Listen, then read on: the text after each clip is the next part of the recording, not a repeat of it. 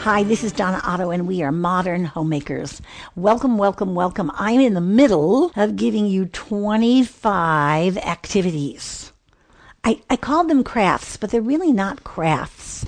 When I use the word craft, I always think about glue and paste and construction paper and popsicle sticks and a mess. Most of these things are not like that at all. And I recognize the extreme value of visual aids and props to aid in teaching and training. You long remember what you saw over what you heard. And these props are going to help you and your family remember that Christmas is about Jesus Christ, his birth. The commercialism in America can dwarf the Christocentric ideas of Christmas. And we at Modern Homemakers want to continue to offer you plans, ideas, suggestions that keep you centered in the Word of God.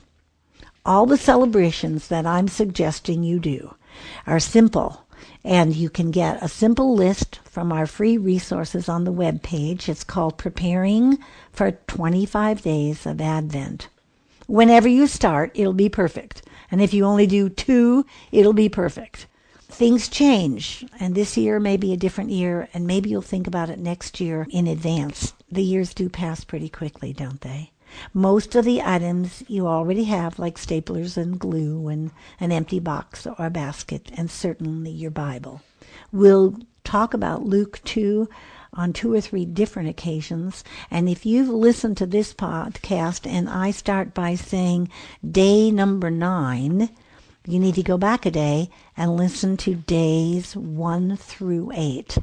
My goal each day is to offer you another 8 in a 2 or 3 minute version description of what I'm suggesting you do. And they accumulate, drawing us each day closer to our family and closer to the celebration of Christ's birth on the 25th of December. So day 9, I'm suggesting you write a family letter. It's the kind of letter you might replicate and put in your Christmas cards. Now, don't jump up and down. I'm not suggesting you do Christmas cards.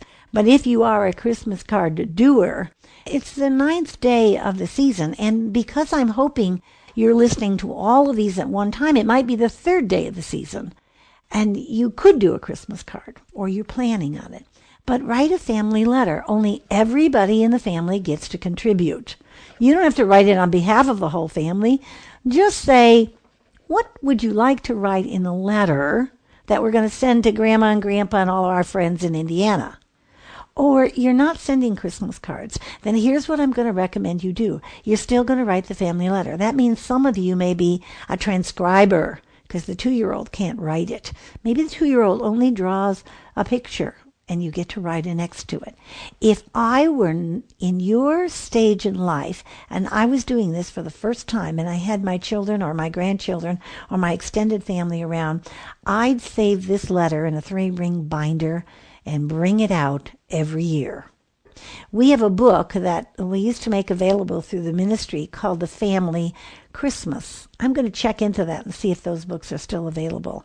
But I've been using it for 35 or 38 years, and it just is a family letter. It's a Christmas card. It's a picture of our family. It's all stapled together, and it's a treasure to look back on.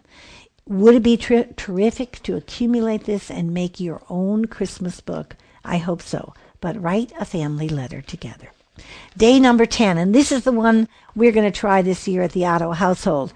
Use a roll of white freezer paper, the dull side out, not the shiny side, and tape a section of it, 5 feet long or longer, and start a Christmas mural. It's going to be added to over the days ahead in the next 2 weeks. Words, clippings, verses, drawings, 3Ds, a Pokemon card, a feather, a rock, whatever. The Otto 2016 mural is going to give definition to our activities of the year.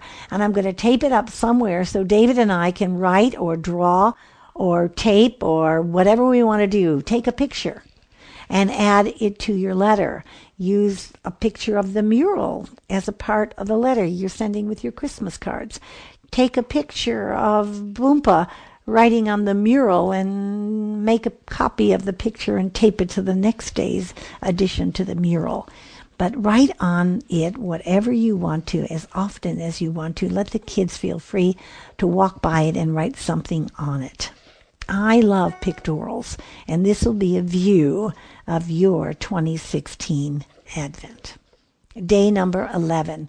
You're going to love day number 11, and you're going to love it because we do it twice.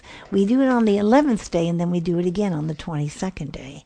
This is 15 minutes together in quiet. Set your timers, Mama, and let the children read a book or look at a book or write in a journal. Bring your Bible, whatever they want to read, or if they can sit quietly. And we're all going to be in the same space, but we're going to be quiet for 15 minutes. And when the timer goes off, you can talk. It'd be wonderful if what you talked about is what you thought or read or looked at during the 15 minutes. I'd allow another 4 or 5 minutes past the 15 to have that discussion. But this one will be much harder than the rest. And if you have small, young children, it'll be very hard. But I remember how clearly I first learned how to keep an infant sitting still, by putting that infant in your lap and making your arms a fence around her or him. And when they started to wiggle, the fence draws in and holds them tight and repositions them in your lap. And they sit quietly again, still, for a few seconds sometimes in the beginning, and then a minute. And I saw that very thing happen with my own daughter after I learned this process, where she could go to church with me and sit in my lap for 1 hour. I never could have believed that to be true, but it is. So if you have infants or toddlers, this might be a good place to start that training. 15 minutes. Day number 12. Today we go back to day number 6, and we take time to add to our basket, our box for a family in need. Maybe we're going to the library if you have one, or a bookshelf, or the toy shelf, or the shop, or the garage. Any place where members in our family have stuff, our stuff, personal things that are in excellent condition, and we prayerfully think we'd like to give them away to the family in need. There's a charming little book. You might be able to find it on Amazon, and an old volume, I'm sure it's out of print, called A Bear Named Song. And this exact story happened in real life, and a young girl wrote the book herself. And she had a bear named Song. And they went to visit a family, and she found that that little girl had no dollies or bears or stuffed toys at all. And before she left that visit, she leaves her bear named Song. It makes you cry that she was so instinctively willing to give away something she treasured. We're bringing together things in this bag or basket for the family in need. Maybe you have a Christmas book like The Gift of the Magi or The Best Christmas Pageant Ever. They might be considerations for this day number 12. And now we're moving to day number 13.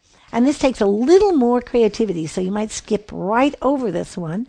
I'm suggesting you make some Christmas candles. Well, I'm not talking about melting wax and dipping it. I'm just talking about containers that might hold votives, decorating the outside of the container, baby food jars, a candle that you stick into a Coke bottle and let the wax drip down, and then collecting all those candles and putting them on your table. Maybe you're going to collect them and save them for your Christmas Eve dinner or Christmas Day dinner, or if you're going to someone else's house for those occasions on a special night that you have family together. But buy some candles. Maybe you'll buy pillar candles, that are 3 or 4 inches in circumference and 6 or 7 inches, and then take some straight pins and put some beads or glue some items or stick some stickers to make it look homey. I'll mention glitter again. I keep talking about glitter. I don't know why. I don't really like glitter. I don't even like glitter ribbon. But I seem to find a lot of glitter around our house, and it always makes me smile. And so maybe glitter will be a part of your Christmas traditions this year. Day number 14. You need a camera, a phone with a camera, a video camera.